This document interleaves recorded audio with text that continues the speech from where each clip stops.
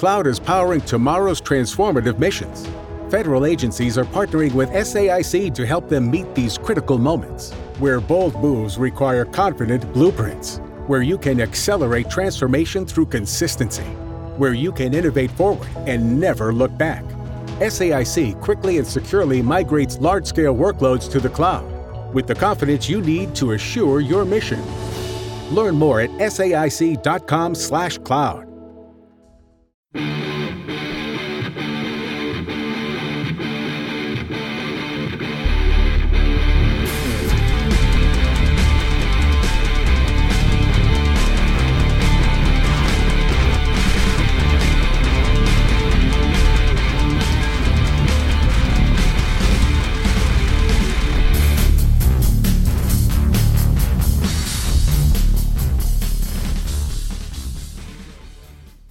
Welcome, everybody, to the Pot Askew podcast. I am CJ, and this is Cinema Wars.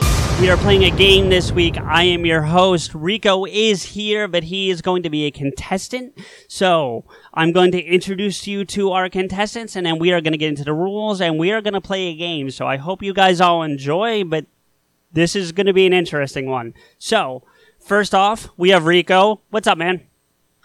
I want to play a game. Yeah, of course you do. And then we have his teammate for tonight, Joe. Joe, how you doing? Good, man. Good to be here. How you doing, man? Good, good. You guys are representing Pot Askew. And you guys are going up against the Dave podcast, and that's represented by Chris. What's up, man? I must break you. Welcome back to the podcast. We're glad to have you back. Thanks for having me on, man. Always, always. And we've got your teammate, the most interestingly named Octopus Caveman. How you doing, man? I'm great. Thanks for having me on, guys. Oh, thanks for coming to play with us. We appreciate it. And that sounded dirtier than I meant it, but that's okay. So we are going to be playing the game. The rules to this game. First off, I think, Rico, we probably should give some homage and love to where this was inspired by. So I want to give some love to the Screen Junkies YouTube channel. We were inspired by that. The way we're going to play this is there's going to be a first round of 4 questions. One player from each team will present the answer. They got the questions in advance, and they will present the answer, and then the other team member will make the arguments. We'll go back and forth for a while, and then we'll have you guys do final thoughts, and then there will be judges. The judges for today's show are myself, and then our buddy Mike, and logo designer. He's back. How you doing, man? Hey, what's going on, guys? And then also our wonderful, wonderful, wonderful fact-checking moral compass of Pot Askew, Stephanie. How you doing, Steph? I'm doing all right, but you are way praising me too high. Never. It's not possible. So here we are. We're gonna play Cinema Wars. You guys all ready for this? Dun, dun, dun. Let's All do it. set. Okay. So I put together a little montage, as they do similarly on Screen Junkie, so we're going to play that, and then we'll get into the games. Here we go! And now for a taste of things to come. Ladies and gentlemen, boys and girls, dying times here. Now you want to get nuts? Are you willing to zero out for the Oasis? Are you willing to fight? You still didn't have to choke me. Oh, please. I'm surprised I didn't kill you. Dear played. Quick, hit that, you time to fuck with this! You get hurt him back. Get killed, walk it off. All right, so we are ready to get started on this. So we are going to go to our first question here, and being that the Daves are the visiting team, we're going to let them go first. Why, thank you. I contest that, but okay, fine. No, you don't get to contest that. That's just the way it goes. So... What's for being a co-host? Not today, you're not. Anyway, so the first question is, who is the best villain you don't want to like that you do? Again, who is the best villain you don't want to like that you actually do? The best villain. Okay. I would say probably the key words in this phrase are the best villain. And the best villain of all time is Darth Vader. He has a long history of being a great villain, and over the 30 plus years of the character being in existence, he's had a fun side come out, as seen on things like Robot Chicken and Star Wars Detours. I mean, he's a lovable villain, especially considering his character arc that he went from bad guy to redemption. All right. And for Pot Askew, who is the best villain you don't want to like that you do? Thanos. Okay. All right. Good choice. So now we're going to have OC and Joe fight it out. Go ahead, guys. All right. Who's starting here?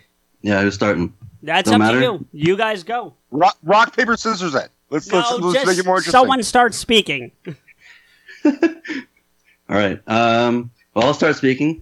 We chose Thanos because he has this kind of character about him that you want to side with him because you understand where he's coming from, and he has a very personal attachment to why he's deciding to wipe out half of the universe, basically, so that there is enough, food and whatnot for everyone to go around. So there's not starvation and famine and terribleness. But I think we all know the holes in Thanos' motivation, where he has limitless power. Why not just create more resources in order to help the people in the universe? And why eliminate 50% arbitrarily as well? He could have eliminated the people who were not helping and just left us with a bunch of Einsteins. I think his motivation and his actions, he's just an eco-terrorist who didn't think things through all the way. Vader, however, his motivations are clear, and he's sympathetic because we can see how he got from where he was, just this lovable little slave boy who, pod raced and built robots, and then all the way to, Vader's like a bell curve. So he starts off pretty cool kid, and then, the sand getting everywhere sets him off on a path, and he kills a few children, whatever. But eventually he has this redemptive moment where he, throws the Emperor in the pit in the end, and Vader's got an arc. He's essentially a good guy who had a bad couple of years there. Well, what I would say to that is that his entire premise of turning into a bad guy was hell-bent on saving one person, which goes against his entire Jedi code. And he didn't just kill a few children. The Death Star was responsible for a lot of deaths as well, and his entire army. So he still does have, quite a bit of bad under his belt. Whereas Thanos, he's really trying to think about the entire universe, not just himself and not just his small army. He really wants the universe as a whole to survive. But it's short-sighted. He could just snap his fingers and make everybody immortal. Or, hey, guess what, guys? You don't need food to live anymore. But no, he took the death approach.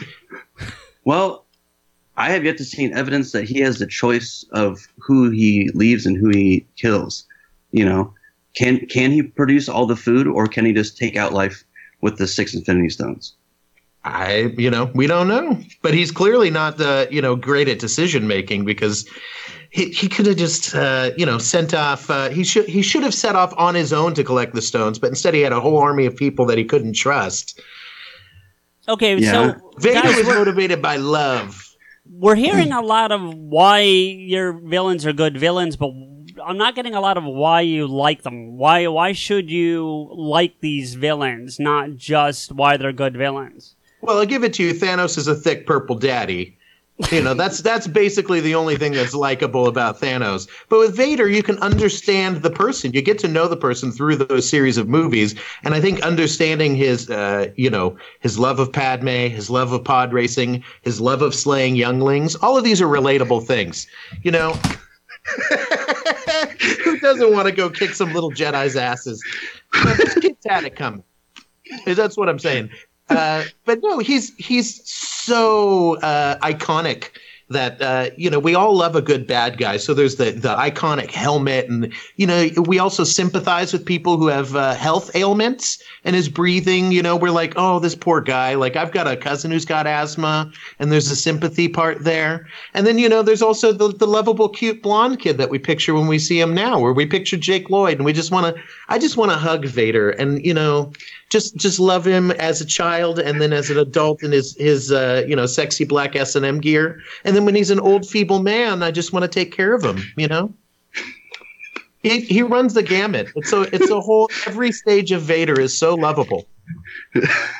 Well, I'll have to admit there you have quite a bit more going for you in terms of longevity, so that we've seen recently, to love that side of Vader. Don't help their argument, Joe. I'm just saying, as I can see where he's coming from, but at the same time, I feel like Vader, his intentions or his basis was just off, and that's where I think he went wrong. Is obviously Obi-Wan had the higher ground, and he made a big decision, and he lost. And this is where the path he split. believed in himself. He believed in himself, but maybe his beliefs were too confident, and they're based too much on emotions and not just on logic.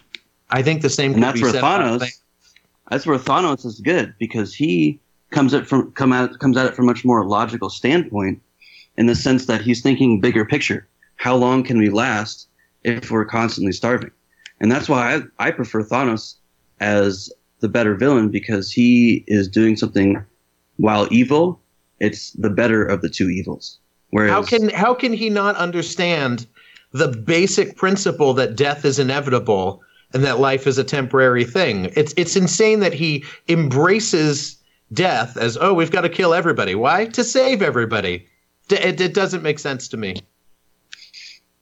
Well, I guess that's where Vader and Thanos differ, is that Thanos is, I guess, transcended the reality and the mortality of our universe, and in doing so, by collecting all the Infinity Stones, he surpassed that simple thinking of what's possible, what is not possible. Vader was motivated by revenge and love, and an apt observation that the Jedi Order was failing. I mean, everything he did he made the right move. That Jedi Order, that was a failed system. I think that's about all I can say. I mean, I think. Yeah. Although I am a little bit disturbed how one of the judges left during your closing argument. Nobody called for closing arguments yet. Nobody called for closing arguments. Okay. No, I think. Why don't we start wrapping into final thoughts? So I'll have the Daves go first. So give me your final thoughts on why Vader is a villain you want to like but that you shouldn't, or you don't want to like but you do. Are we doing this one together? I think there's no villain, screen villain, more iconic than Darth Vader at this point. I mean, he's transcended even the movies and shows that he's appeared in, comic books, etc. He is one of the archetypal villains, and he's lovable because we understand how he got to that point. And we also get to see his redemptive moment at the very end. So it's almost impossible not to love somebody like that, where we can understand their motivation and then also see their iconic villainy and then see that redemptive moment at the end. I think there's no greater villain. I can't think of any other villain where we can see the entire arc like that of their. And also, he's a sexy black daddy from outer space. Joe, what about give me your final thoughts on Thanos. Right. My final thoughts on Thanos? I think, again, we have yet to see exactly where the story is leading, which is a difference we have between the two. But I also think there is redemption for him in the end as well, because, again, he is thinking for the greater good. While it may be wrong, I still think it holds some merit in the sense that it may be the only option we have to survive. Okay, time. So we've got our arguments. I think that first we got to go to facts. So Steph, any facts we need to check? Any information you have for us? Well, longevity of character, I've been struggling to find when Darth Vader was first put into print. But he was first in a movie in the 1980s, so he's survived since The Empire Strikes Back in 1980. Whereas Thanos was first in print in February of 1973. Well, And Print's an interesting argument, but that's all right. Go ahead. So, is that it? Is that we on the facts? Are we good? Yeah, that's all I've got. All right. Thank you, Steph. For me,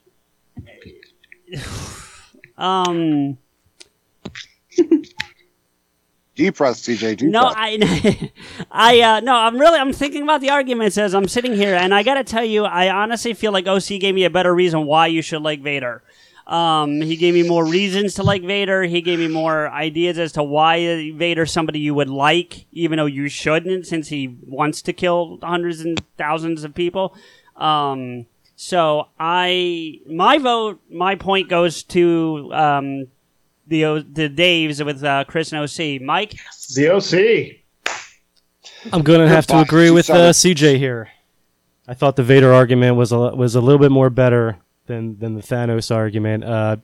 Vader or Team Dave had a couple more rebuttals to Thanos' arguments, and I got to give a slight edge to Vader. Okay, so winner of the first question is the Dave Podcast with Darth Vader. Great job, guys. Good job, OC. All right, Joe, you're still doing good. Okay. Thanks.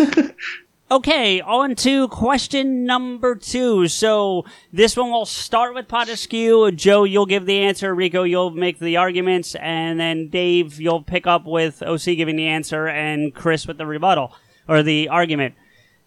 Number 2, now that Hugh Jackman is dead, quote unquote, who should play Wolverine/Logan going forward? Now that Hugh Jackman is dead, who should play Wolverine Logan going forward? Joe, you're up first. Okay, we gave Taron Egerton based on his height and his build and his ability to portray Wolverine. Okay. Dave's? We're going with Milo Ventimiglia, and I have no idea if I'm pronouncing that right. None of us know how to say that, so don't worry about it. I do. You don't count. That guy. That guy. Okay, so hey, for the purposes of the fight, we're gonna say Taron and Milo and just call it a that. So there we go. Rico, go ahead with your argument. Taron Egerton. Taron, I think it's Egerton, but whatever the fuck. Kingsman boy. I think. See, originally, I looked at Hugh Jackman as just a character. Hugh Jackman as Wolverine, in theory, should not work. He is over 6 foot, which the character is 5'3". He is a song and dance man, but he is now the definitive Wolverine.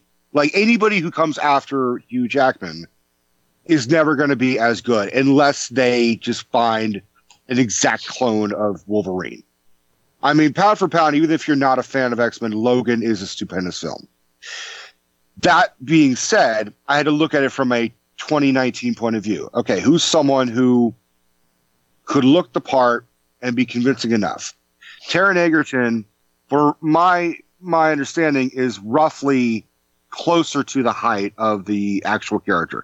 And I would imagine the MCU would make that leap. They would try and go more comics accurate. They would find a short enough actor. Not Dan DeVito height, but they would go someone who is at least under 6 foot. And I don't know his exact height. I'm pretty sure he's about 5'8", which is still not 6'3". So he looks short enough and stockier enough. He has the physique for the most part. In Kingsman, like his muscles are fucking massive, and I could imagine darken his hair, add some fucking mutton chops, add some fucking steel claws. You get a very decent, comics accurate, MCU oriented Wolverine.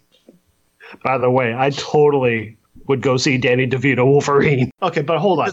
So one of the points that you were making before is you said that unless they find an exact clone of Hugh Jackman, well, Milo pretty much is an exact clone of Hugh Jackman, but kind of speaking to what you were saying before, instead of 6'3", he's 5'9", so he's a little bit closer to the height of the actual character, as well as he's got experience playing Wolverine.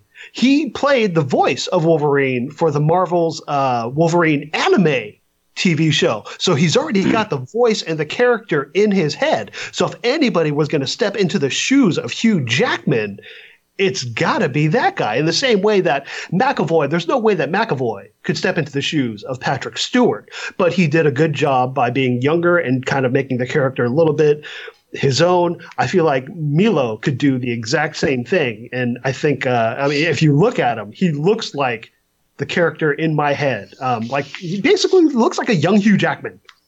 And he's a great actor. No disrespect to Milo, fucking whatever the fuck. He is a good actor, but for him, I will always think of him as Rocky Balboa's son. I never got into the show Heroes, and I admittedly am not a fan of anime, so you can hate me all you want for that. But I do agree that the voice is integral. But by that logic, one of the better Wolverines should have been someone like Mark Hamill. Mark Hamill did Wolverine in the video game. You see, not now. No one wants to see Mark Hamill play. I mean, we all would. Let's be fucking honest. But the argument is, Taron Egerton right now is he's making Elton John look cool. That's how good of a fucking actor he is. Not to say that Elton John's never looked cool, but have you ever been really interested in seeing a movie about Elton John until this guy can fucking look the part, sing the part? So he's definitely got some acting chops. And I'll go back to the fact that Hugh Jackman was a song and dance man. He was a song and dance man doing fucking Oklahoma and was able to bulk the fuck up. Taron Egerton has that type of range where he could do the same thing. Yeah. Originally, I would have, I wanted to pick someone else. But then the more and more and more I thought about it, I was like, dude, Taron Egerton would have been fucking perfect. Plus, Hugh Jackman gave us support. They were in a movie together, and Hugh Jackman said, look, I could pick two people. Tom Hardy as Wolverine, which I'm 100% against, and Taron Egerton. Because they need someone who's also going to be young enough where if they're going to expand on these roles, Taron Egerton looks like he is 20.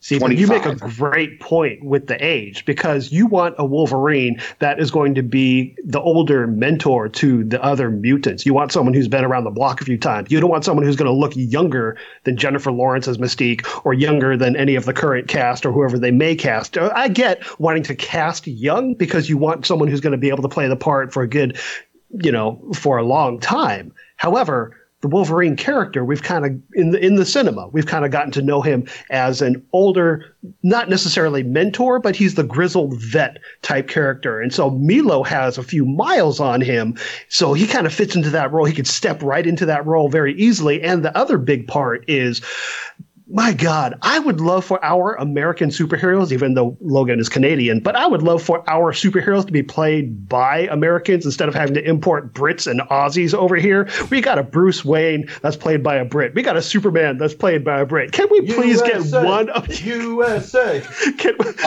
Can we make superhero movies great again? Oh, dear. Wow. Shit. but no, that's been a long time criticism that why aren't we hiring American actors for American roles? And this is a chance to do that. Because Aussies and Brits are better actors than Americans.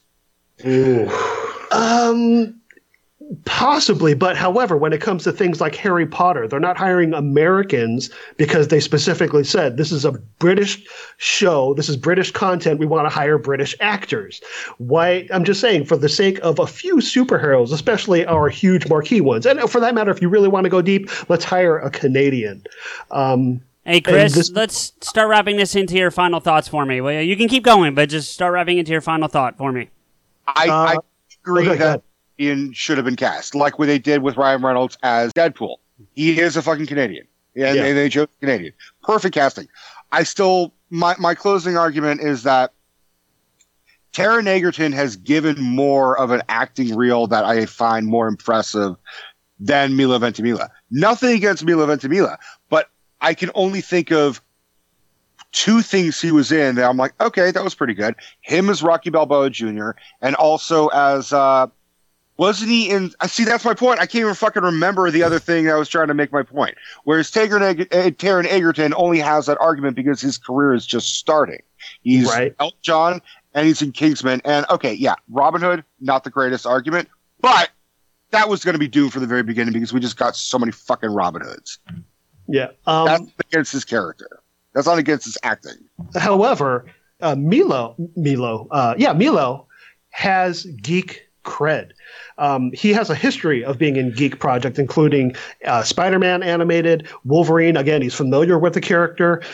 He was in Heroes, another superhero TV show. I mean, the fact that you're not familiar with the history of him, and Taron is kind of a newcomer, I get wanting to cast a fresh face. However, his face is already Kingsman related.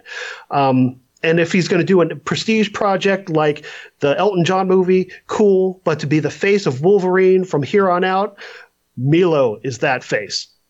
Okay, time. Great battle, guys. That one was tough. And well done. Congrats, good job. Yeah, absolutely. Good game. I hate to have to do this, but Mike, you're up first for your opinion and point vote on this one. So I need you to tell me what you think and tell me who. Oh, wait. Hold on. We have to go to Steph for facts first. My fault. Yep. Steph, what do you got for me on the fact check? Okay, so facts. Taron and Milo are both 5'9".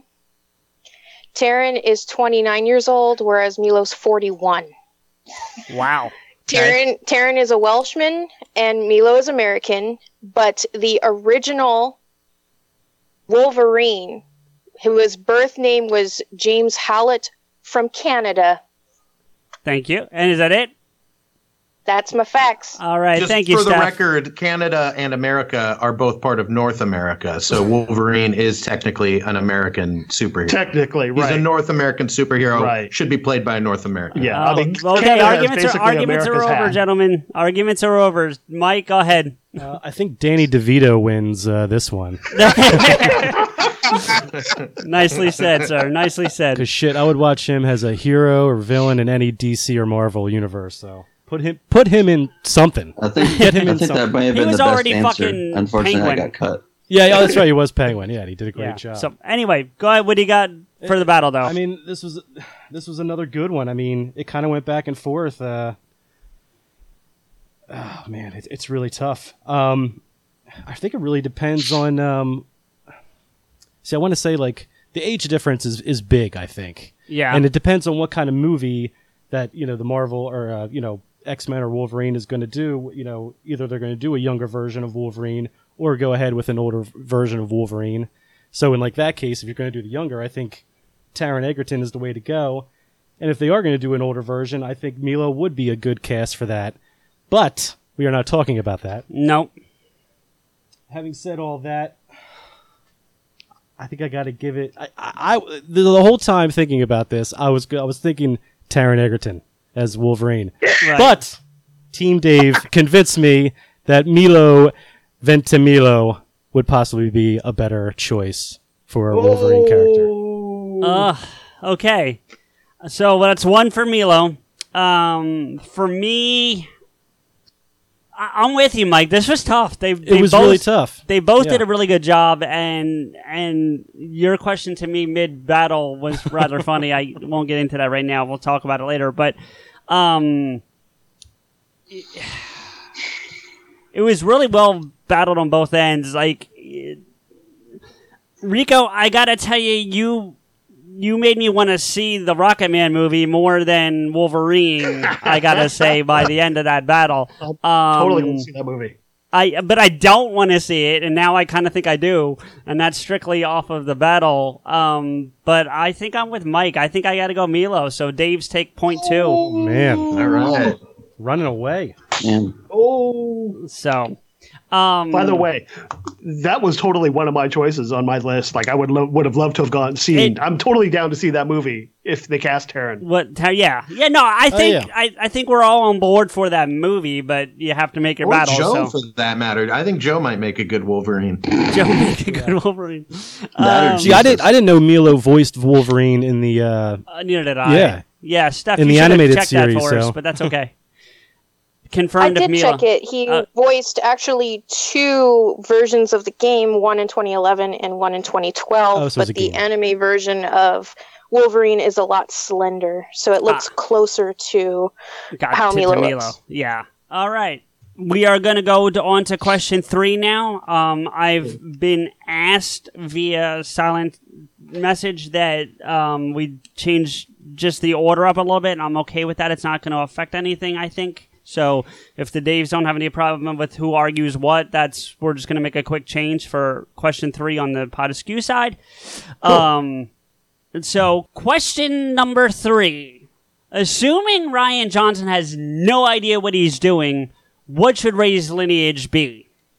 Again, assuming Rian Johnson has no idea what he's doing, what should Rey's lineage be in the current Star Wars trilogy? We think Rey's lineage should come from the Wilson family. Okay. Which is basically our way of saying someone that's so distantly related, like so far from the Skywalker lineage. Okay, Joe? Our answer was the clone of Luke. So... the opposite. Yep. Okay. We'll go with OC first. Go ahead. I think that in this era, we've this entire saga has been about Skywalkers, and I think in this era we're a bit sick of, we don't want the Clintons in the Bushes anymore. We want something different. We want something from the outside. And they're attempting to create a new bankable franchise out of this, cultural phenomenon that was Star Wars. So I think the best way for them to continue going forward is to do what they have done and kill off all of the old fans' characters and create a new lineage to propel it into the future. So if you have Rey be from just an outside source, she's just Rey Wilson from the Wilson family, that opens up the potential for us to, in future films and television shows, comic books, books, whatever, you can explore that lineage. Who are the Wilson family? Why is Rey such a powerful Jedi? Were the Wilsons connected to anything in the past? Maybe they were, maybe they weren't. But I think that it's more... It's more advantageous for them to let the old ways die. It's time to let the old ways die, and let's explore the lineage of somebody new. And also, if you look at those movies, the 1 through 3 is Anakin's rise, and then he has his fall in 3 or in 4 through 6. And in 4 through 6, you have Luke's rise. And then if they were going to follow that in this next set of trilogies, it would have been Luke's fall and the rise of somebody else. But they didn't do that. They ended it early. So if this story is just about what it seems to be about, setting off and creating a new bankable thing that they can create more and more movies off of and give us a Star Wars movie every year, make it somebody new and make it relatable. Give her a nice normal relatable last name like Wilson. There's lots of Wilsons. Make it a Smith, make it a Wynn. Let's get some Vietnamese people excited about Star Wars for a change and give her one of the most common surnames in the, make her a Wu, come on, a Johnson. Why not? Let's have Rian Johnson put his stamp on it. She's Rey Johnson, damn it. Rico? Are you just defending Rian Johnson because you look like Rian Johnson? I don't know what Rian Johnson looks like, actually. But now I got to look it up. Okay. First off, when you kept saying Wilson, I just kept hearing Tom Hanks saying Wilson. Like that should not help your argument. I mean, I see your point saying any last name apart from Skywalker, right? That's your argument? Right. Yeah. Okay. The problem with that is J.J. Abrams did already establish there is a connection to Rey and Luke and or Anakin. For the argument's sake, I'm going to just go with Luke. So ever since Force Awakens came out, everyone thought, who the fuck is Rey? Who the fuck is Rey? Is she a Wilson? Is she a Skywalker? That question still has not been fucking answered. Is she a Romano? Is she just Rey Romano? For all we know, who knows? Hey. No. Oh, Deborah. No. Oh, Deborah. I wanted the blue lightsaber. I do look like Rian Johnson. Say you have a little fucking subtleness of trying to defend yourself. Look, in Force Awakens, the Excalibur of the Star Wars galaxy the lightsaber that belonged to Anakin, called to Rey. It didn't call to Finn, who is also an unknown. It didn't call to Poe, who is also an unknown. It called to Rey. It, you know, in that regard, you would think it would call to Han, because he is one of the more established characters in the galaxy. He's a general. He's Han Solo. He's Harrison fucking Ford. In the 1930s, he was Indiana Jones. So it called to Rey. She touched it, and she got Force visions. She saw the memories of Luke and Vader. Shit she was never even aware of. My argument is that she is a clone of the severed hand of Luke. They found the lightsaber. There was a hand holding that fucking lightsaber. How Maz Kanata, where the fuck, that orange Yoda chick, however she fucking found it, there was a hand attached to it. So it's already been established there's been clones in the Star Wars universe. They made clones of Kamino. Why can't they make a modified clone where the DNA automatically is female anyways? We're all automatically female. And then the genetics tweak, we could become male, or we stay as female. What if they just tweaked it or didn't tweak it? And now Luke, we have a clone of Luke that's a young British female. She's only British because she sounds British, because I think more or less Jakku has that dialect of region. That's all she was raised. Plus, it goes with the fact that she's not the daughter of Luke. She is essentially the chosen one. Kylo Ren and Rey represent both sides, the dark and the light, of the Skywalker chosen one gene pool.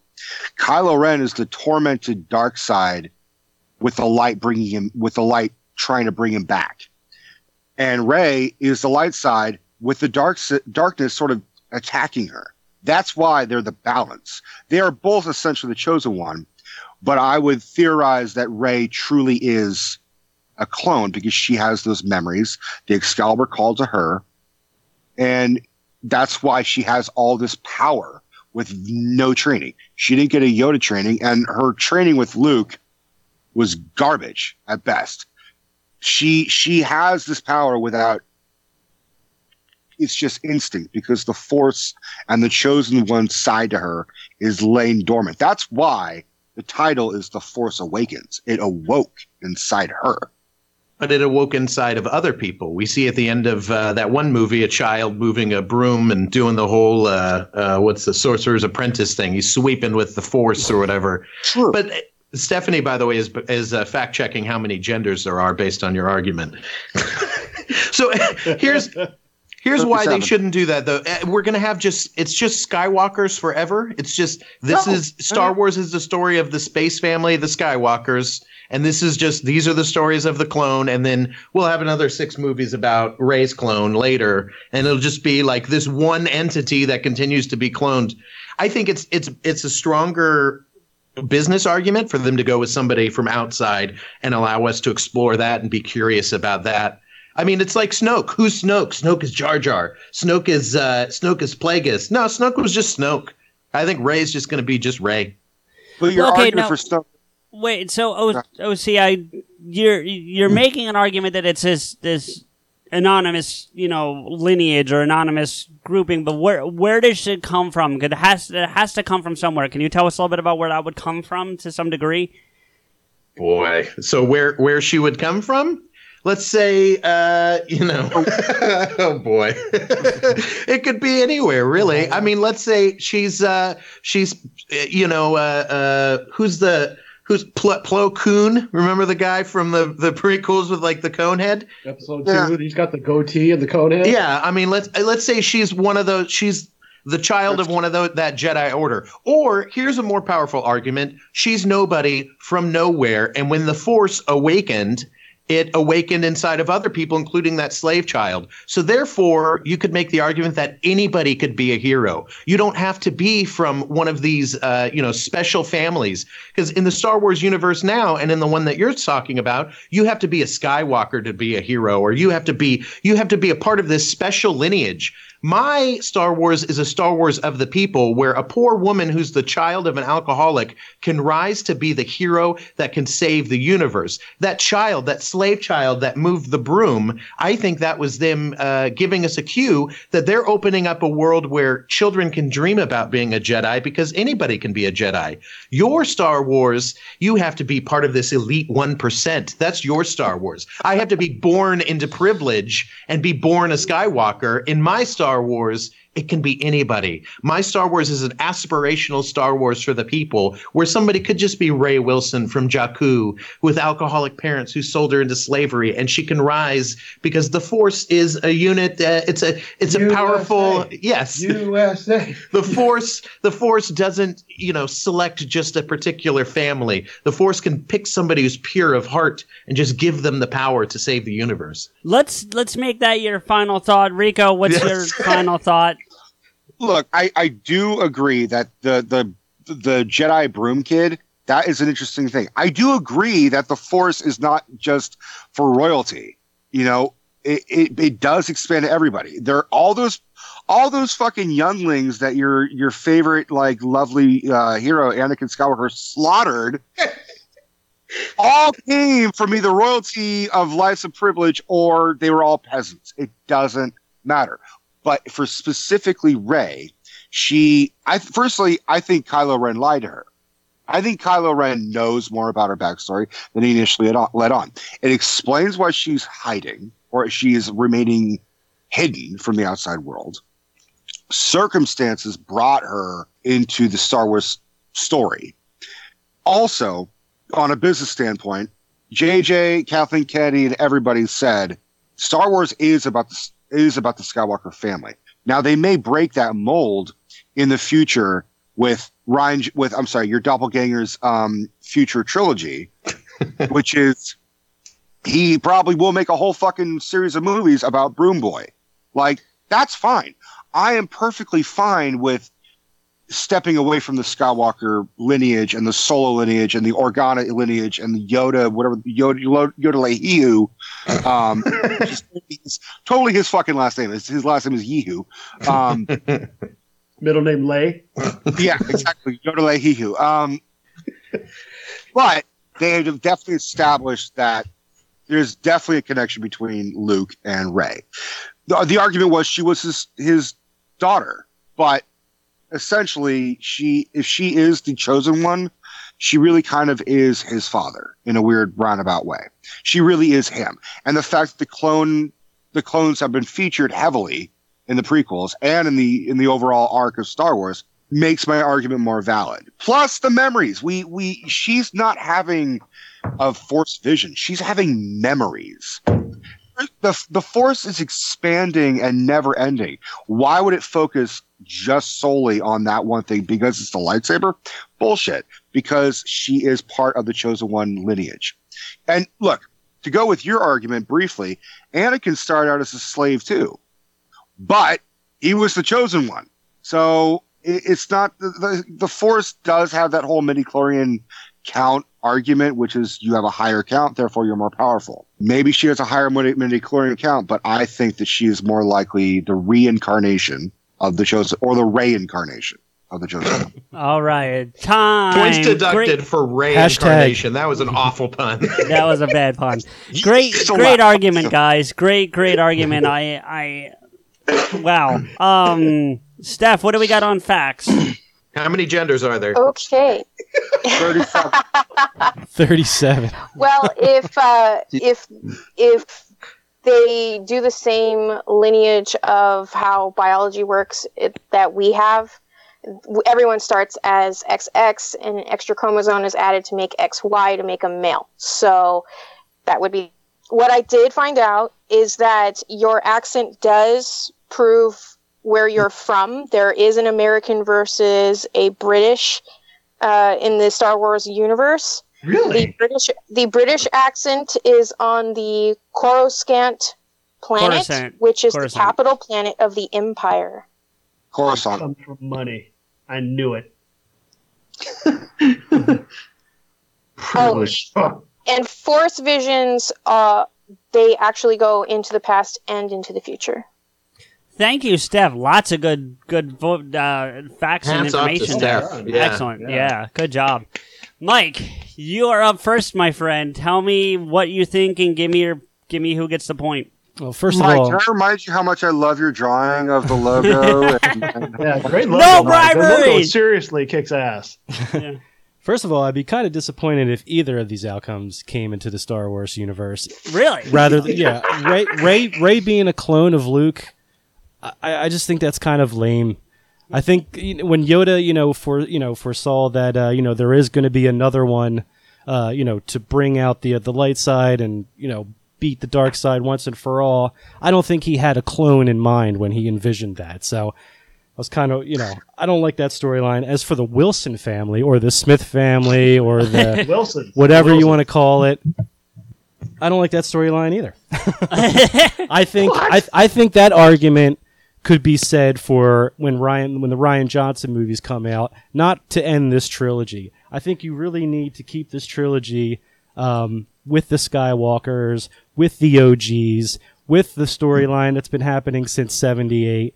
And that's why I give the point to Clone of Luke, only because I think the Wilson family could play a part, later in the Rian Johnson trilogies that are going to come later on. Okay, so that's one vote for Rico and Pot Askew. I gotta tell you, you guys fucking know how to fight, for fuck's sake. For the record, I hope I'm not insulting you because you're looking at Rian Johnson. That was I had very little. I had to look it up while Chris looked it up, and I look a lot like him. It's hilarious to me. I just thought it was really fucking funny that you were defending it. Maybe he's a clone of Rian Johnson. Cut off Rian Johnson's hand after episode 8. All right, CJ, go ahead. Yeah, so wow, this one was really tough for me.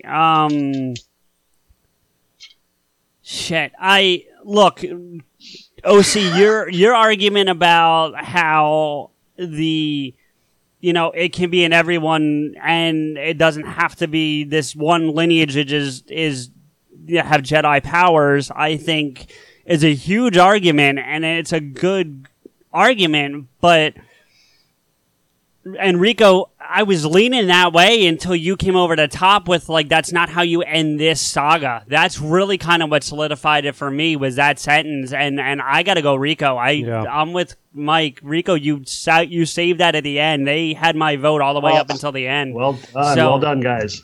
Although, can I just add in really quick one big piece of information that OC refused to bring up that I think would have solidified our win? Sure. Which is the Wilson family is a past descendant was a slave of Watto.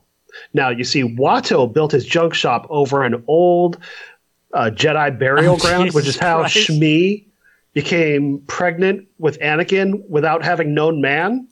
And therefore, the Wilsons who came in after Shmi passed, and Watto needed a new slave woman, and gave birth to such and such, and so which eventually led to Rey. So Rey's powers come from Watto's junk shop. I hate that theory so much. Okay, I will let Mike comment in a second, but I will tell you right now that would have pushed my vote closer to Rico. So Yeah, it's a good thing you didn't bring that up. You want to ask? Tell me you want the little girl named Ray. What the hell with the one girl? No, dude, no. You're tiny baby Greedo. What? You're baby Greedo. What? I don't even remember. Young Greedo. I don't remember it. Oh, the Ani. Oh God. Can I argue one thing? Is the fact that Palpatine is the pseudo father of Anakin. You guys know about that, right? No, we're not discussing things like that right now. Hey, stop. All right. So we are moving on to question 4, the final question and potentially tying question of this battle. Of which we do have tiebreaker ready if we need it. Like crazy. I need a cigarette. Fuck. Well, you got a while to go, depending on how this goes. So, just go ahead and bomb this one and lose it, and then you can smoke faster. Yeah, there you go. I'm not making the argument. So Rico, you're going to give the answer. Joe, you're going to argue, and OC, you'll give the answer, and Chris, you're going to argue on this one. Question number 4. What is the best fictional band / performer in movies? So again, what is the best fictional band / performer in movies? And I believe, Rico, we're starting with you. Spinal Tap. Spinal Tap, okay. And from the Daves? Wild Stallions. All right, and this time I think we're starting with the Dave podcast. So, Chris, tell us why Wild Stallions is the best fictional band performer. Well, simply because it's stated in the movie very clearly that they are the best band ever. This band is so good. They save the world, and not just the world. They save the universe. You know how good this band is? And again, we're talking because you asked for a fictional band, so we're talking in the realm of fiction, keeping it within the realm of fiction. This band is so good that they had to send someone back in time to stop this band from being that good. And yet they still defeated hell, the devil. What was it? Diopolis? Denomalus. Denomalus. Defeated Denomalus to continue to be the best band ever. This band is so good. Not only did it have one movie, but two. And not only is it that good, they're making yet a third. They just tweeted out not too long ago that they are currently at work on a third movie. Having also given us the wonderful acting of Keanu Reeves. And yes, I did say wonderful acting. Had it not been for this movie, we would not have gotten John Wick or The Matrix. But that aside, as well as hugely memeable and quotable and legendary movie in general. So therefore, not my words, their words, the movie's words, the God's words, they are the best band in the universe. Joe. I have to say to that, well, if you're looking at it from a band perspective, saving the world is not really part of what a band does. A band is supposed to be an entertainer and someone that obviously changes the face of music with their artistry and their music itself. And Spinal Tap, they've been around for almost 40 years now. They've made a huge impact on the world as a cult classic. And I mean, you look at them in the movie, and to me, it kind of takes a while to kind of see through the irony of it all, because they do embody the ridiculousness of that era, of those hair metal bands that were crazy and just were over the top about pretty much everything they did. And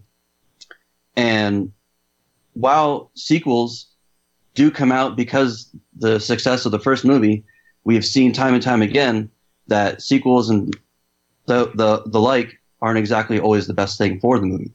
Bill and Ted's Excellent Adventure was much better than their bogus journey. Now, if again we were talking about fictitious bands, so therefore we're living in the world of fiction. The fact that Michael McKean and Harry Shearer are great musicians and can play in Spinal Tap in real life, that's great and all, but even by the documentary, or mockumentary, if you will, they are a horrible band. Nobody goes to see them. They can't even sell out a stadium. They play small venues and nobody shows up, as well as they can't get their line. They can't even hold a drummer. That's how bad the band is.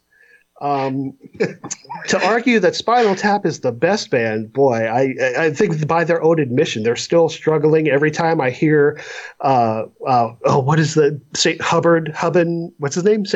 David St. Hubban interviewed. He's always talking about how he wants to get the band back together, how they're just not doing well. They're playing small venues. So, I mean, I kind of cringe at the thought of them being the best fictional band. I mean, but however, Wild Stallions, their music aligned the planets.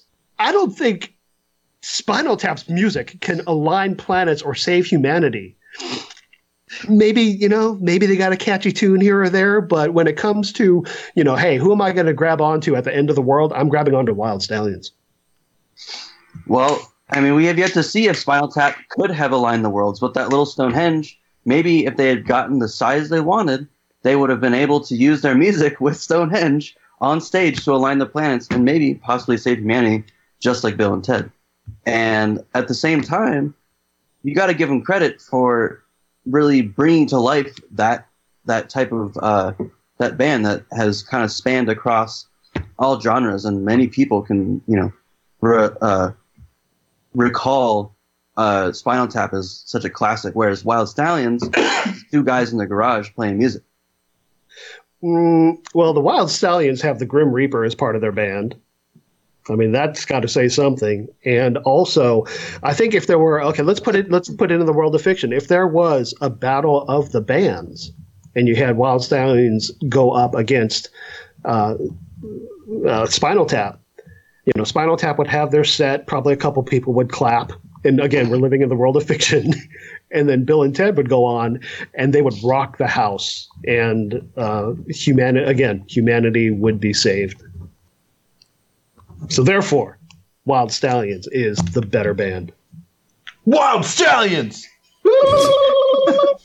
Joe, you got a final thought? Because I think that sounded like a final thought to me from the Dave. My final thoughts would be just, I personally, I view Spinal Tap as the more iconic band than the Wild Stallions. They stand out to me more. The Wild Stallions, while they may have saved the world, don't stay in my mind like Spinal Tap does. All right, I guess that's time. Shit. That's really all I have to say to that. Steph, fact check, please. What do you got? Any facts, information, anything for us?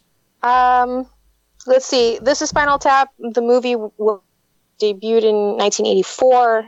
Bill and Ted's Excellent Adventure was in 88.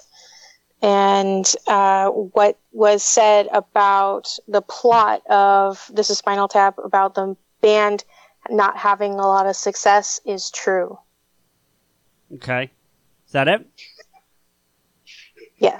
That's what I've got.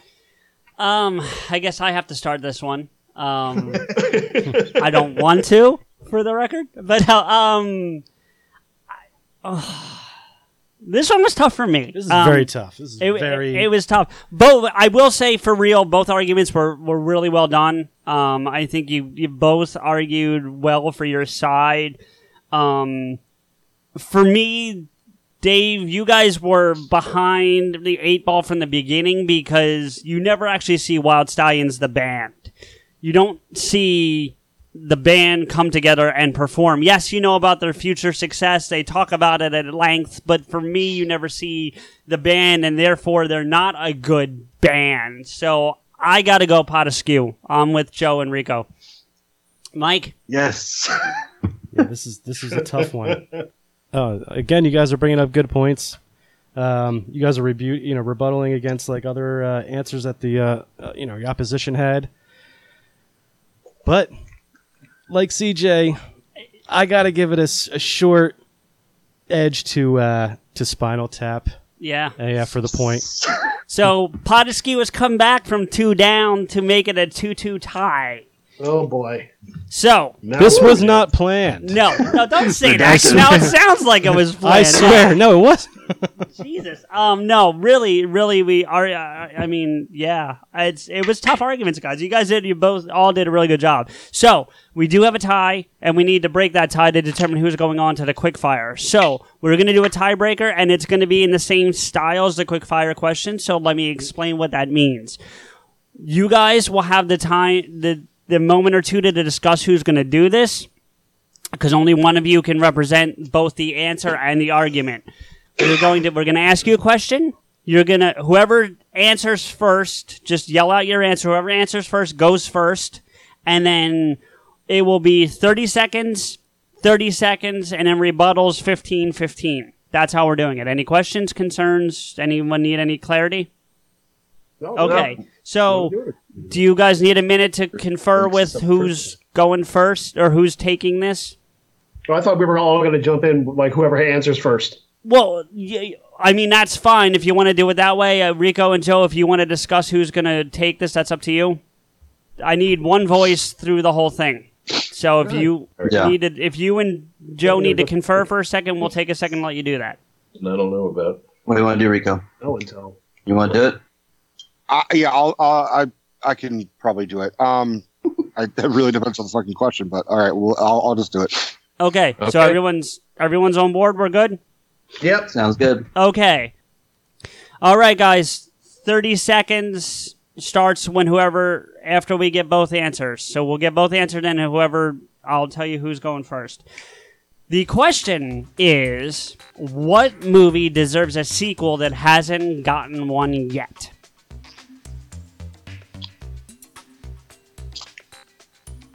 Can we answer now? Batman. I'm sorry, Rico, what did you say? Ben Affleck's Batman. Ben Affleck's Batman. Dave's? Masters of the Universe. Masters of the Universe. All right, so Rico, you're going to go first with Ben Affleck's Batman. Ready? Which isn't an actual movie, by the way. Well, Batman vs. Superman. Is that what we're saying, Rico? Is that what you meant? No, I'm saying a next argument, a next film with Ben Affleck. No, that's not a sequel. We need a sequel. A sequel to an existing movie. Okay, so a sequel to a sequel to Justice League. Justice League 2. Okay. All right, so Rico, Justice League 2, you're first, and then we'll go to the Daves for Masters of the Universe. Ready, go. Justice League 2 needs to happen because Justice League 1 sucked. It needs some fucking redemption. You need to have Ben Affleck Batman do actually more than just say quippy lines. You need a redeeming Superman. You need a better fucking villain with better CGI. You need Aquaman not being in a fucking desert. You need to have all these things that we wanted that we never got in the first Justice League. Justice League 2 would be infinitely better with the right writers, right director, and overall better actors. Although, okay, so I don't think that making an argument that a bad movie deserves a sequel because it was a bad movie is a good argument. Masters of the Universe deserves a sequel because it was a great, fun movie and it was never resolved, and the sequel was teased at the end of the original. I want what we were promised before that film studio went out of business, and somebody needs to man up and create that movie. And Frank Langella was an amazing Skeletor, and there's always room for Frank Langella. All right, time. Rico, rebuttal. your argument automatically is invalid because it's Frank Langella, not Frank Langello. So you automatically get a deduction. We need to see more Batman. We need to see more. We need to see more, a better Flash. We need to see a better fucking Superman. The Henry Cavill is fine, but it was just you didn't get really much of a great art. We've had plenty of Batman movies. There's been plenty of chances to see Batman in action. We've only had one Masters of the Universe. We need a second one.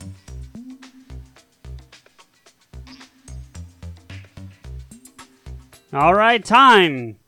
That hurt. Steph, that shit. You could use up all 15 seconds, bro. You get the judge on this one, and since you've been pretty quiet except for facts, I'm going to give you the first vote on this one. So who made the better argument? Who wins that? Who gets your point? Okay, so unfortunately, I only heard half of the argument from sides. Skype kept cutting out, and so I think that they should have the sequel. I didn't hear any of that stuff, so you need to say it all again. I think she said Master of the Universe deserves another sequel. She did.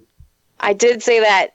Okay, nice. So that's one vote for the Dave. Mike, I'm going to you. I'm not going to sugarcoat it. Masters of the Universe is my vote. Dave's win.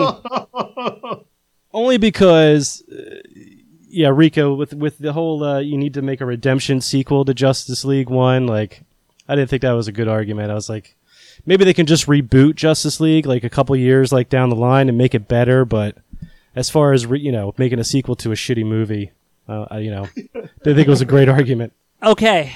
Well, that means the Daves have won our first round, and we'll be going on to Quickfire. Rico, for what it's worth, I actually was going to vote you. I thought you had the better argument. I was going you. So, on that. But the world is really a better place with another Masters of the Universe than another outing of Ben Affleck as Batman, right? I'm not touching that. I'd like to make this opportunity. I'd like to say this that now, CJ, you're now my new girlfriend because I just broke up with Stephanie. All right, so that means you and I are going to So all right. So the way this is going to work going for the quickfire, Chris and OC, you're going to fight back and forth, much like we just did. That's whoever calls out first, and then you're going to have to argue back and forth on each other and the best of 5 wins. So if we have to go all 5, we go all 5. Okay, let's do this. Here we go. Right. Head to head. For the Are you 30 and guys 15. piecing this out? Or are you going head to head? Yeah, we're docking. No, not. I think you meant them. No docking. Not us. Huh? I think you meant the Dave. It doesn't matter. All right, doesn't matter. All right. Okay. All right. You guys ready for this? Yeah. Okay. Okay. First question is going to come with choices. So you listen to the whole question before you yell out your answers. Okay? Question number 1 of the quickfire round is, who is the best billionaire superhero? Batman or Iron Man? Batman. Okay, Iron so Man. that's going to be Chris for Batman and Dave for Iron Man. All right. Batman is the better superhero, simply because he doesn't need all the high-tech armor, to fly, and basically gets by on his wits, his intelligence, his skill. Batman also has a lot of help. He seeks help from many different people. He's smart enough to know that he needs help, whether it be from Alfred, Leslie Thompson, Robin, Commissioner Gordon. He's got a team. I think making the argument that Batman is a better superhero because he can rely on less is a terrible argument. If there's a giant robot or a space alien invasion, I want Iron Man with all of his overpowered high-tech weaponry to take out that trouble. And your argument about him having help with, Alfred, etc. Tony Stark's got the Avengers.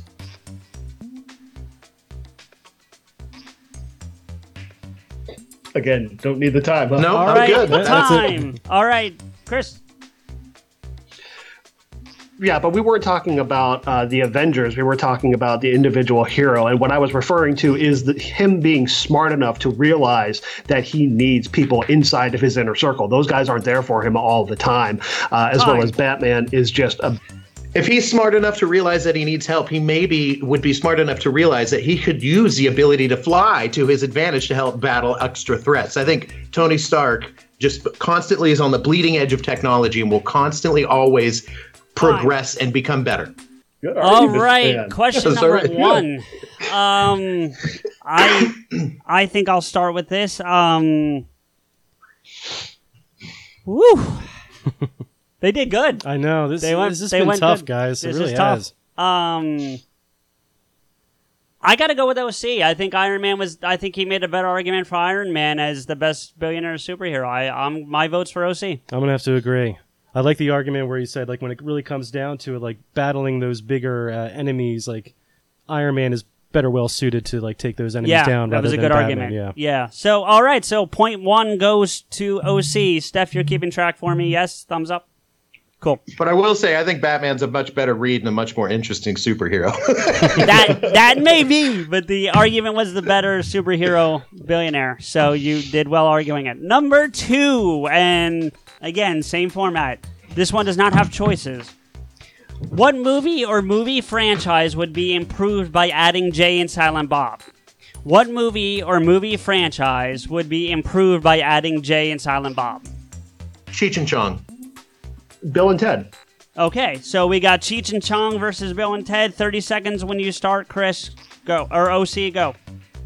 I think Cheech and Chong is sort of the historical stoner comedy duo, and I think that you could make a great movie that would combine sort of the newer, the 90s stoner comedic duo along with the old historical one. I think you could make a great, fun thing that would transcend generations, I could go see that with my stoner dad, and both of us can have a good laugh. And you're bridging this old group. I think we would love to see the older generation with Cheech and Chong come together with Jay and Silent Bob for one. Now, I think you made a really interesting point. However, Jay and Silent Bob are kind of straight edge now. The characters gave up selling dope, and so they really have no point in being in a stoner movie. However, they do travel the road. That's still established. And who's a better road traveler than Bill and Ted? As well as all parties have met George Carlin.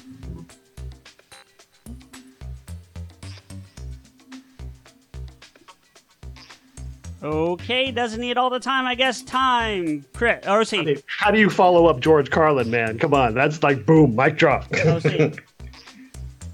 I think that I don't think that the comedic tastes of both of those blend as well as Cheech and Chong and Jay and Silent Bob. And Cheech and Chong are constantly getting into strange, kind of situations in each movie. I think that you could blend those two a lot better than you could Bill and Ted.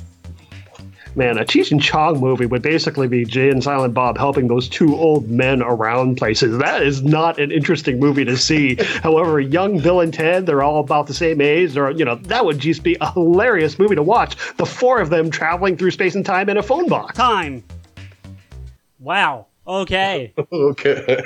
Wow. Jesus Christ, you guys are tough. I was surprised you guys came up with those quick answers with Cheech and Chong and Bill and Ted. Yeah, that was pretty quick. It was good. I think we're gonna put the burden of this one on Steph to start. Steph, what are your thoughts for this one? Who made the better argument? I go for Bill and Ted. Bill and Ted.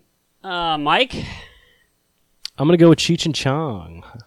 I think those four together, with the stoner humor and everything like that, it would work well together rather than Bill and Ted. For me, I really was on board with Cheech and Chong until Chris came back with the argument about dragging the old men around. I thought that was the death blow in OC's argument. And for me, and Bill and Ted being around the same age, I'm going Bill and Ted. So Bill and Ted get the point. So it's 1-1. Woohoo! I'm still taking bribery requests, by the way. Bold statement, but you backed it up with a good argument. You really did. Well, just the idea of watching Jay and Bob, we know that they have fun on road trips, but seeing them in a phone box, being able to meet Beethoven and historical characters, that would be a hilarious movie. I'd be into that. Yeah. One. I know we're not doing fact check on this, but they are actually still selling dope. They're just not using dope anymore. They actually are still selling.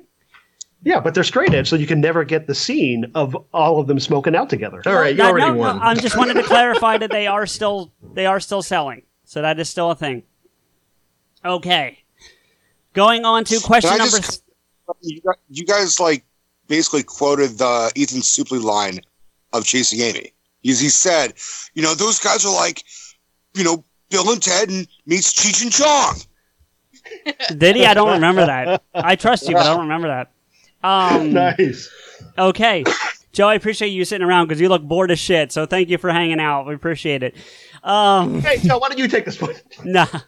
Question number 3. I'm enjoying to listen to these answers. Good. Glad you're having a good time. This one also has choices, so listen to the whole question before we get started. What is the best superhero ensemble, Avengers or Justice League? Avengers. Justice League. All right, we heard Avengers first, so OC, when you're ready, you begin. I think the Avengers are a much more interesting ensemble, and there's much more heroes and stories to explore because there's much more members. So I think it's just more of a nuanced kind of group. There's a lot more to deal with than the Justice League, which has just historically been the same group of people. That's it. All right. Go ahead. All right, I'm going to go with Justice League because in terms of power, you could go head to head, character to character. They're pretty equally matched, as we've actually seen in comic book form in the crossover DC versus Marvel. I think it depends on which Avengers lineup you were talking about and which Justice League lineup we're talking about, but I will go Justice League just because there's a little bit more diversity in there. You have female characters. If you go with John Jones, you have a Martian character. If you go with John Stewart, you have an African American character. If he's going to make the diversity argument, I mean, we've got War Machine, who's a black guy. We've got a woman with Black Widow. We've got, ethnically diverse. It's much more diverse, I think, on the Avengers side. And I just think that if we're going... Yeah, I mean, yes, I think we are making the cinema argument, and in terms of cinematically, of course, Avengers would win. But if we're going with a comic argument, like an animated argument, Justice League, hands down, has the more interesting stories to tell. All right, time. Wow. Definitely, that's a good point. Definitely well done, guys. I'm gonna take the lead on this one. I think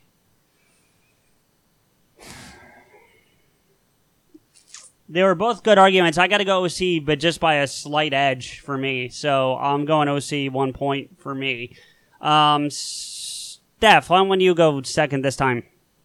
I'm going to have to go with Justice League because the characters are more balanced. Going head to head really kind of won me over. All right. Mike?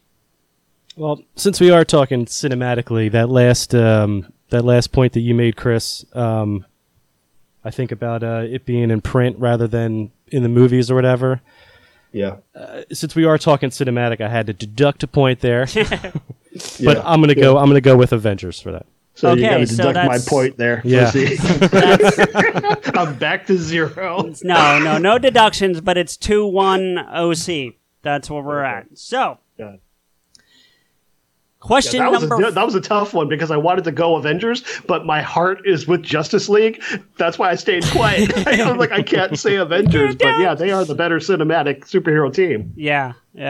Question number 4. This one I'm really curious to hear. I'm excited to hear the answer on this one. Please pay attention to how I phrase this because this is important. Who is the worst cinematic Batman? Who is the worst cinematic Batman? Val Kilmer. George Clooney. Okay, I heard Val Kilmer and George Clooney. OC, you said Val Kilmer. 30 seconds starts when you start talking. Val Kilmer doesn't look like Batman ever looked in the print. He was also so flat. I think, he's not what we picture when we picture Batman at all. He doesn't have the chin. He doesn't have the look. He doesn't have the attitude. Totally unbelievable as Batman. You still got time if you want to use it. That's it. Everybody knows this. It's Val Kilmer. He's the worst. All right, time. All right. Cinematically, Val Kilmer was a pretty bad Batman, but George Clooney is a worse Batman. Not acting-wise, there was the same voice between Bruce Wayne and Batman. The head tilt, you could see him do it in the cowl, representing the characters of Bruce Wayne and Batman. And I know we're really kind of focusing on Batman, but it's a duality. They're both the same character. George Clooney, he's indistinguishable between the two. At least Val Kilmer made an effort to try to be a deeper voice with Batman and a little bit smoother with Bruce Wayne. For a rebuttal, George Clooney at least looks like Batman. At least he looks like Batman. Val Kilmer doesn't look like Batman at all. And if you look at the types of people who played Batman over the years, one of them stands out, and that's Val Kilmer. One of these things doesn't look like the other. Get rid of that. Now, I might give you the point that Clooney looks more like Batman, but I will close my argument with this. Hi, Freeze, I'm Batman.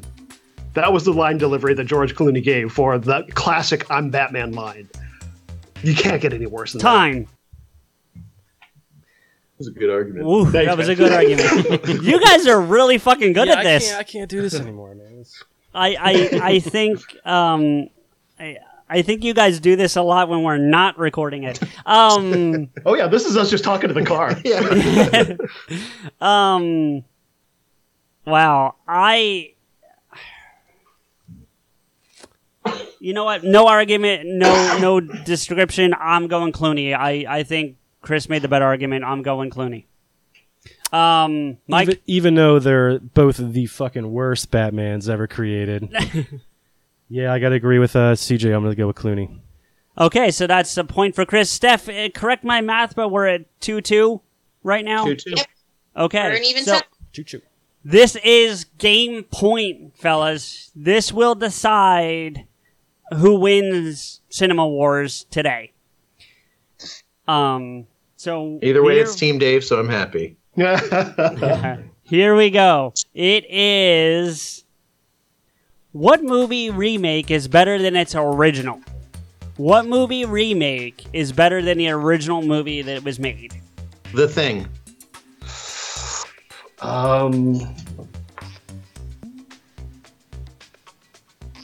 That is a really hard... better than its original. Shit. Scarface. No, hey, no help from the peanut gallery. I know there are good answers, and I'm fishing for them without coming to without saying the first thing that comes to mind. Nah, maybe you just need to go with that. Better than the original.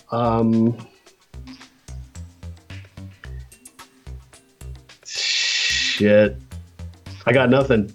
I got to get an answer sooner. I'm going to have to concede it to OC. I give it to OC, man. I'm sure there are a lot of great answers out there, but like the stupid movies that keep coming to mind, remakes better than the original. Like Vacation wasn't better than the original. Friday the 13th wasn't better than the original. Halloween was not better than the original. They just keep. Oh, fuck. I'll give you like 10 more seconds. Give it to OC. Give it to OC for giving an answer. All right. OC wins Cinema Wars. Good job, man. Congratulations, my man. Fight for that one. Answers we would have accepted are The Italian Job, Ocean's 11. The Hand Job. Yeah. How could I miss Ocean's 11? The guy with the Vegas podcast doesn't even come up with Ocean's 11. Yeah. I forget that's a remake because it's so good. But the original is pretty damn good. All right. Yeah. Congratulations, OC. You have bragging rights until the next time you come on. Team Dave. Team well Dave. Done, buddy. All right, everybody. And that is Cinema Wars for this time. If everyone liked listening to it, then we will certainly give it another run. We have another team waiting in the wings to come on and fight, so we'll see what happens there. Although that's a battle I don't want to be on the other part of. Thank you for listening. I want to thank everybody that came on today. First from Pod Askew, I want to thank Joe for coming on. Rico, as always, you are my hetero life mate friend. To the victorious Daves, Chris, OC, thanks for coming on. Actually, before we head out, Chris, I know you talked a little bit about it on the episode you were on, but do you want to plug the Dave? Do you want to give us an update? What's going on with that show? Is there an update? Is there an update? I don't know if there's an update, but I think we were kind of hoping for maybe either Memorial Dave or Labor Dave to come out. All right.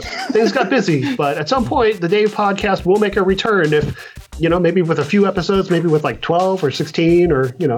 Excellent. I mean, something that we want to do. It's just making the time to do it. Well, and as I said on the other episode, I want to come on and argue Dave Mustaine. So that's my Dave vote for when I get to come on. Good one. Yeah. Stephanie, as always, huge help with the fact check and somewhat moral compass on this one. But we always appreciate your assistance and contributions. Mike, thank you as always for coming on. We appreciate it as well. No problem. Thank you to everybody for listening. This has been Cinema Wars. See you next time. CJ here with a few thank yous and to let you know how you can get in touch with and follow the show and us. Thank you to all who participated in Cinema Wars. First, our winners, the Dave Podcast, Chris and Octopus Caveman, OC. You can find Chris on Twitter at GreenKorean1 and OC at Octopus Caveman. Look for new episodes of the Dave Podcast this summer. Also, thank you to Joe for stepping in and representing Pod Askew. We want to thank our logo designer and show friend Mike for his work as a judge. Thank you to Stephanie for fact-checking and keeping everyone honest. Thank you to Samuel Lemons for all the music used in today's game, as well as our closing music, Theme Askew. You can find Sam on Twitter at Samuel Lemons and his music on SoundCloud at www.soundcloud.com/Samuel-Lemons. If you want to agree with or yell at us about the outcome of the game, follow Rico, me, and the show on Twitter. The show is at Pod Askew, Rico is at Rants Rico, and I'm at M_Blade. Listen to Pod Askew on iTunes, Stitcher, or anywhere else you find podcasts. Please don't forget to rate and comment. Thank you to Dubbed in English for our opening music, 96 Reasons. And finally, our biggest thank you is to you, everyone, for listening. Rico and I appreciate your time and look forward to bringing you another episode soon. No! Dave's win! Damn it!